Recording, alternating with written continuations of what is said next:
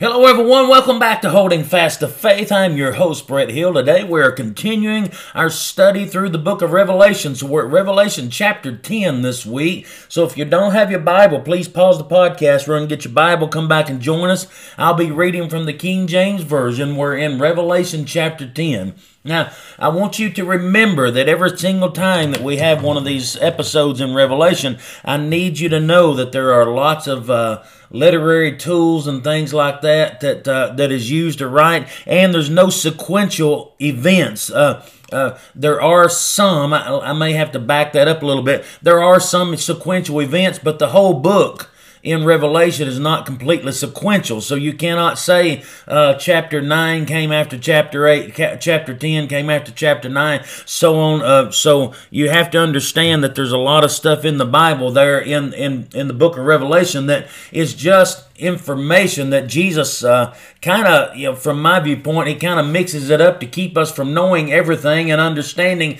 everything completely, because there's some things he just wants to keep secret until he's ready to reveal it. And there's some of that that's in this chapter today. And there's also things in the Bible, especially in the book of Revelation, that he just doesn't want you to figure out and know exactly what those things are. So I want you to remember the key points that can be figured out, the key things that are shown that can be defined, are the key things that he wants you to remember. And some of the other stuff is just things that maybe you're going to find out later on after you're in heaven with him, or after the 1,000-year millennium, whatever. But he's got key things that are leaving breadcrumbs to point you toward real information that you need to follow. And the other stuff is just kind of breadcrumbs pointing you towards something that you're going to find out later. So I don't want people to think that because that the chapter numbers are sequential, that all the events in each chapter are sequential, because they're not. And some of the stuff is personification and literary terms and figuratively and not literally. So there's a lot of stuff that we need to understand before we go into the study of the book of Revelation and trying to just figure everything out. Everything was not meant for us to know completely at this time. So with all those things in mind, we'll go ahead and start here, because John is sitting here and he says, and I saw another mighty angel.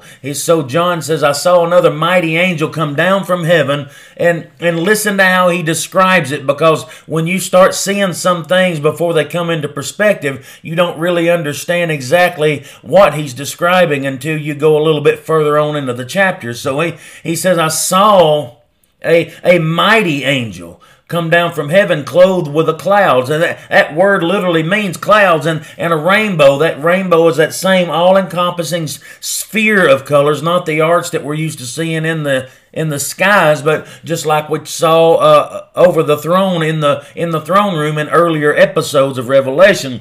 So he sees this mighty angel come down from heaven, clothed with clouds, and had a rainbow encompassing his head, and his face was like the rays of the sun, the brightness of the sun, and his feet was like pillars of fire, pillars that support a great big building, but they were on fire. And that word mighty here is Strong's G2478, and it's iskrios. It means of one who has strength of soul to sustain the attacks of Satan, strong and therefore exhibiting many excellencies. And that when you start seeing the hints and the words and the definitions of some of these words found in here, it starts pointing you toward who you might think that this mighty angel, and remember that word angel is the Greek word angelos. It literally just means messenger. So it could actually be an angel, it could be John the Baptist, it could be John the Revelator, it could be Jesus, it could be one of the archangels, it could be me or you, it could be a pastor, depending on the use of the word here. So don't always get wrapped up in an angelic being with with angel wings on their back every time you see the word angel, because that's just not effective. So he saw someone mighty who had strength of soul to sustain the attacks of Satan. In other words, he wasn't affected by the attacks of Satan. Satan's attacks just run right off his back like water on a duck's back, so to speak. And he exhibited many excellencies. And that's pointing me towards someone I think it might be. And we'll just read on, because I don't want to give you any kind of determination who that might be, because the Bible doesn't tell us. But that word sun there is Strong's G2246, Eleos, the rays of the sun, the light of the day. So whoever this was who was clothed in the clouds, their face was bright as the sun, shining with bright light. And now the scriptures don't tell us who the messenger is. Although this messenger has many Christ-like features, it's most likely a very highly ranking angel with great authority given to him. And some people think that it may be Gabriel, because the name Gabriel himself means mighty one. It also could be an image that is being portrayed, that God gives to John as a vision to show the size of Christ's power and authority by the vision, allowing John to see this giant-sized angel messenger or form of Christ, so that he would have a humanistic visual of how big Christ is compared to man. So remember the literary tools that we talk about. So let's look on in verse 2, because it says this great big being that was clothed in the clouds and had the face of a son, he had his hand in his hand a little book, and it was open. And he set his right foot upon the sea and his left foot on the earth. And this word Greek for little book actually translates as little book. And what would it be little compared to what? It's little. Anything would be little compared to this enormous messenger holding the book, because anything would look little to him. His right foot is walking on water, and his left foot is standing on the earth, while his body is so tall that he's clothed in the clouds and his face looks like the sun. And this is why it seems to be a vision given to John to help his humanistic imagination see a size, the power, and the authority that Jesus truly has. Listen, I only know one person who has the ability to walk on water. Now all the angels in heaven may be able to do that, but there's only been one recorded in the history of time that has done that. And again, I'm just looking at what things are pointing toward. I'm not drawing any conclusions here, but look at verse 3, because this angelic being, this messenger that was standing into the clouds and had one foot on the seas and one foot on the earth, he cried with a loud voice, and as when a lion roareth. And when he had cried, those seven thunders uttered their voices again. And John used the same language right here that was used in the throne room in earlier chapters that described God's voice coming from the throne. Thunders in multiple voices, symbolizing God's resounding voice traveling throughout the universe in all directions and being heard in all creation simultaneously. Seven thunders could be because of the seven spirits represented in the Spirit of God himself. But either way, this messenger is sporting some extremely powerful authority by the way he stands above the earth and sees and transcends above the clouds. So, like I said, if it's not Christ personified, then it's an angel putting on display the authority of God himself, and he's holding a little book. But look what happens in verse number 4, because it says, and when the seven thunders had uttered their voices, that means when the Spirit of God is spoken, talking about John, John, was about to write something. I was about to put down what the voices was speaking to me. I heard what he was saying, and I was trying to write them down, and then I heard a voice, phone, uttered words in singular voice from heaven saying unto me. So this is a different voice speaking to him other than the one that had the seven thunders speaking to him from the great big angel. He says that this other voice told him, seal up those things which the seven thunders uttered and write them not. In other words, shut your mouth, don't speak anything, don't write it down, put the pen down. I don't want anybody to hear it. That word seal up there is a singular word in the Greek that means phlogizo. It's the same word we're familiar with from the past chapters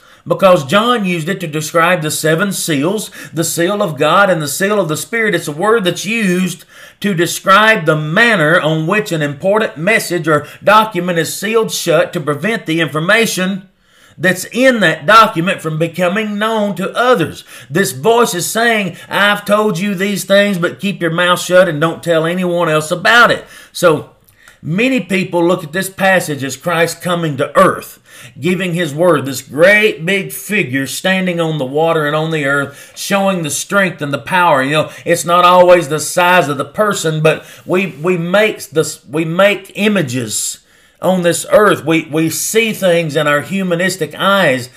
We see images, and when we make images big and we talk about things big, it shows the size and the power and authority of stuff. So many look at this passage as Christ himself coming to earth, not right there in the middle of the tribulation. Think about this. This is a vision that God is giving John, and it has nothing to do with the seven seals being opened up right now.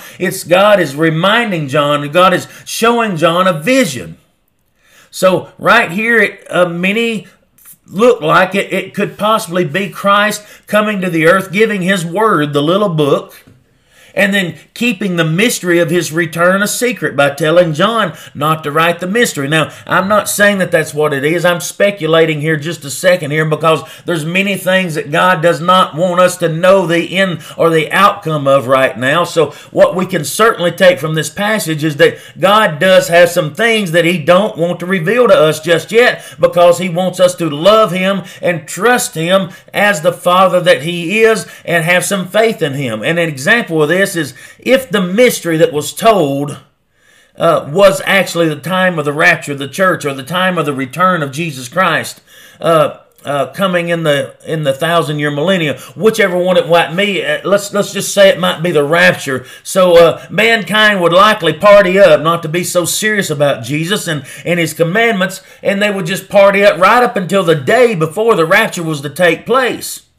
And this isn't a true relationship. That's simply a bunch of selfish people not wanting to miss heaven, so they do whatever they want to do. They be selfish. They live it up, knowing that the date that the rapture is going to take place is coming up next week, and they get right up to Saturday afternoon, knowing that the rapture is going to take place that Sunday morning. And look, I'm just personifying here. I'm making examples. I'm not predicting anything. I'm just using this to tell you that humans would, as mankind's habitual effects in their own lives are, they would party right up to that Saturday afternoon, and then that night they would get themselves right with God. They would get on their knees and they'd pray and say, "Oh Lord, forgive me, and Lord, make me ready for your rapture," so that when Sunday morning came, they would be ready to go. But most of those people would not be ready to go. Most of their prayers would be something superficial. It wouldn't be deep, and mainly because it takes the Spirit of God to call you into repentance. You can't just do it because you want to do it.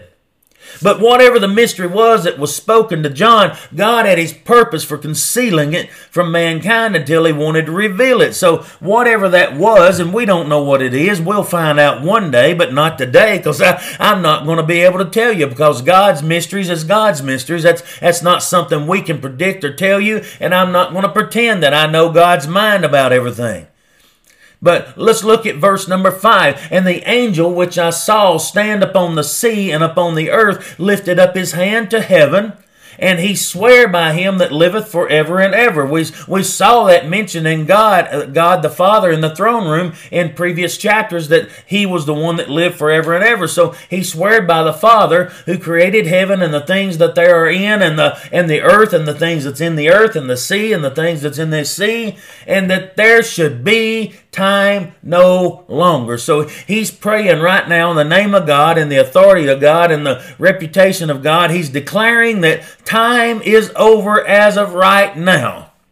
And he continues his statement here. We're still into this vision here in verse number 7, because even though time is standing still, he throws that word "but" in. Let's don't pay attention to what I said just yet, because in the days of the voice of the seventh angel, when he shall begin to sound, listen, that tells us that the seventh seal isn't broken yet. Somewhere between the sixth and seventh seal, this vision has been given to John to remind him of something.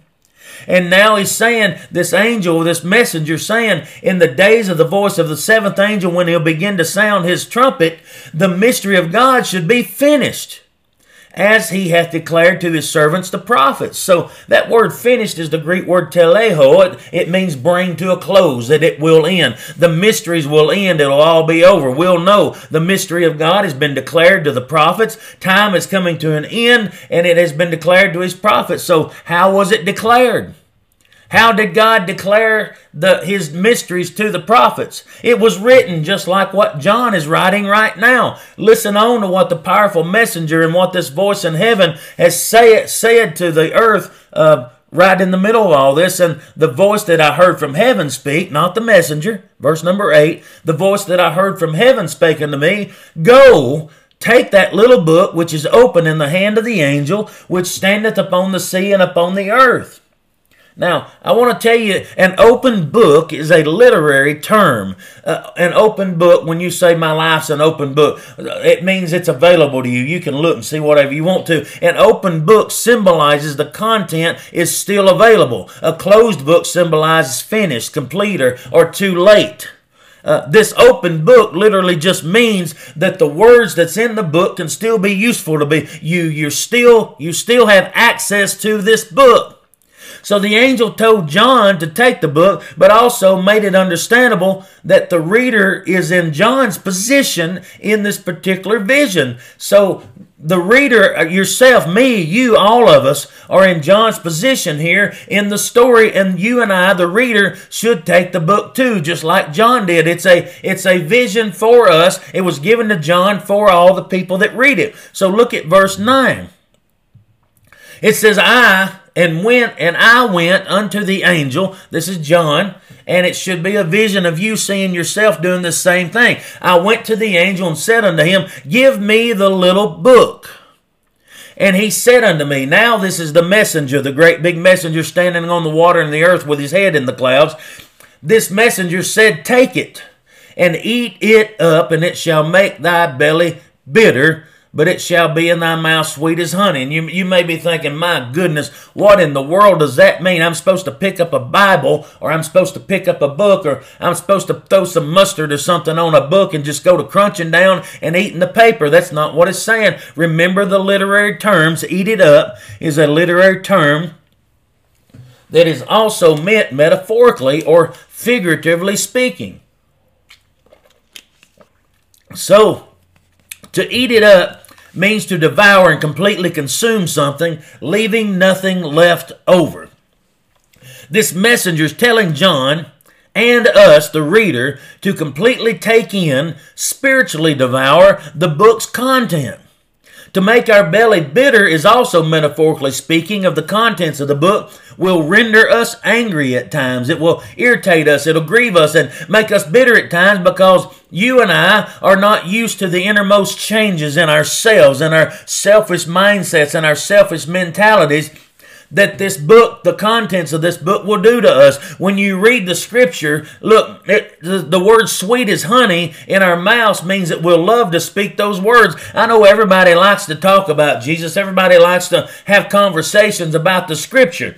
We all love the sounds of freedom, the sounds of liberty, and the sounds of grace coming from God's contents in the book and all the stuff that the book proclaims. But when it comes to swallowing it and when it comes to taking it in and the changes that it must bring to our lives, well, that's where the book just seems to get bitter when you have to live it out and just not talk it because you think, wait a minute, you mean I've got to love my neighbor, the one that cusses me all the time, the one that puts me down, and this book tells me that I'm supposed to go over and apologize to that person. I'm supposed to go over and love that person. Well, yeah, because Jesus said, love thy neighbor as you love yourself. And he said that went along with loving God with all your heart, mind, body, soul, and strength. Those two commandments wrap up the whole content of the book. And it's telling you that all these things that you used to do selfishly and all the things that's in your life that you didn't love anybody but yourself or anybody that's in your close-knit circle was the only ones that you loved. The book is telling you to do other things. The book is telling you to quit watching TV 1,000 hours a week. And I know there's not 1,000 hours a week, but It's telling you to get up off the couch and get up off the TV and read the book and do some praying and spend some time with God and change the way you think. Put on the mind of Christ. Follow the Word of God. Live it out. And our bodies just don't like that. Our bodies don't like, our mindset don't like having to change from what we're used to doing. We don't like transformation in our own lives sometimes, and the book will be bitter. You know, a lot of people like to come to church and they like to sit on the pews and talk about things in the church, and they like to quote scripture, and they'll raise their hands and they'll praise the Lord, and they'll talk about Jesus and how much they love Him and all this other stuff. But when they go outside, they go right back to the lifestyle that they had before they walked into the house of God, because they don't like the change that the book tells them to have. There's people walking out of church all the time now. They're leaving churches. They don't like what the church is teaching them because they have selfish lives. They have their own mindset. They have their own goals in their lives, and they don't want God to be part of it. And the Bible is saying here, right here in this story, that this big messenger, this one that's portraying the image of Christ, is saying, take my book and eat it up, devour everything, walk it out and live it. It's going to be tasting good to you while you're reading it, but it's going to become bitter in your life because it's going to be hard to swallow. It's going to be hard for you to change. It's going to be hard for you to do these things. But later on, as you get used to the changes that I lead in you, it's going to be something you're going to get used to, and you're going to like it, and you're going to love it, and you're going to want some more of it, like that old song says. But we have to eat the book. We have to walk it out. Just believing in Jesus Christ and calling Him King of Kings and Lord of Lords and not paying attention to His words is not enough. He's telling us, if you love me, do what I say. If I'll call you my friend if you follow what I say. If you love me, keep my commandments. There's statements all throughout the Bible that are if-then statements. If you want to be called one of my disciples, you've got to follow me.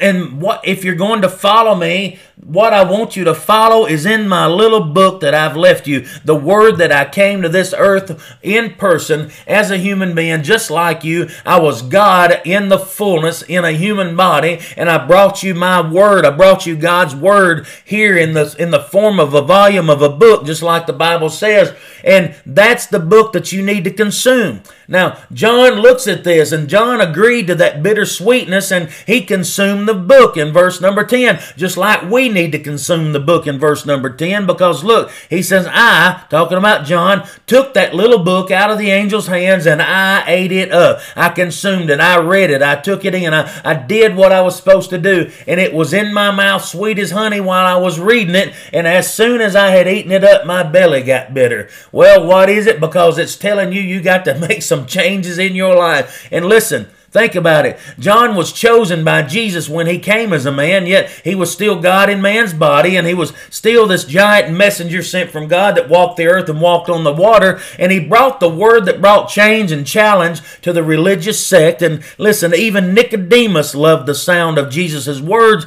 but he couldn't bring himself to completely follow, as seen in John chapter 3.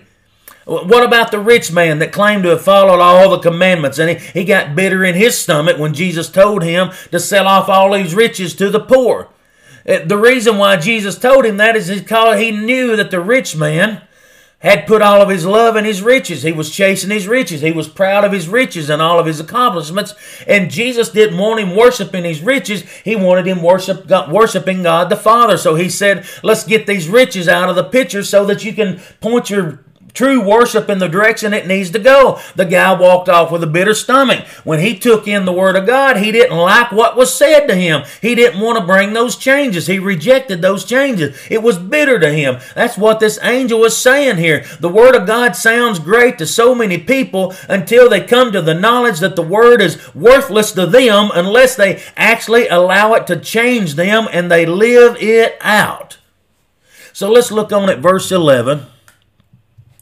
And he said unto me, this angel, this great big angel with his foot in the water and a foot on the earth and his body up in the clouds and his face shining like the sun, he said unto me, thou must prophesy again before many peoples and nations and tongues and kings. Now, how does that verse compare to Matthew 28:19, verse 20? Go ye therefore and teach all nations, baptizing them in the name of the Father and the Son and the Holy Ghost, teaching them to observe all things whatsoever I have commanded you, and lo, I am with you always, even unto the end of the world. Amen. Listen, this verse right here is telling, chapter 10 is saying that it's a reminder to those who want to follow Christ and submit to His authority that they must read the book, consume the book, and become what the book requires us to be, and that means to prophesy. And that word prophesy, there's the Greek word propheteuo.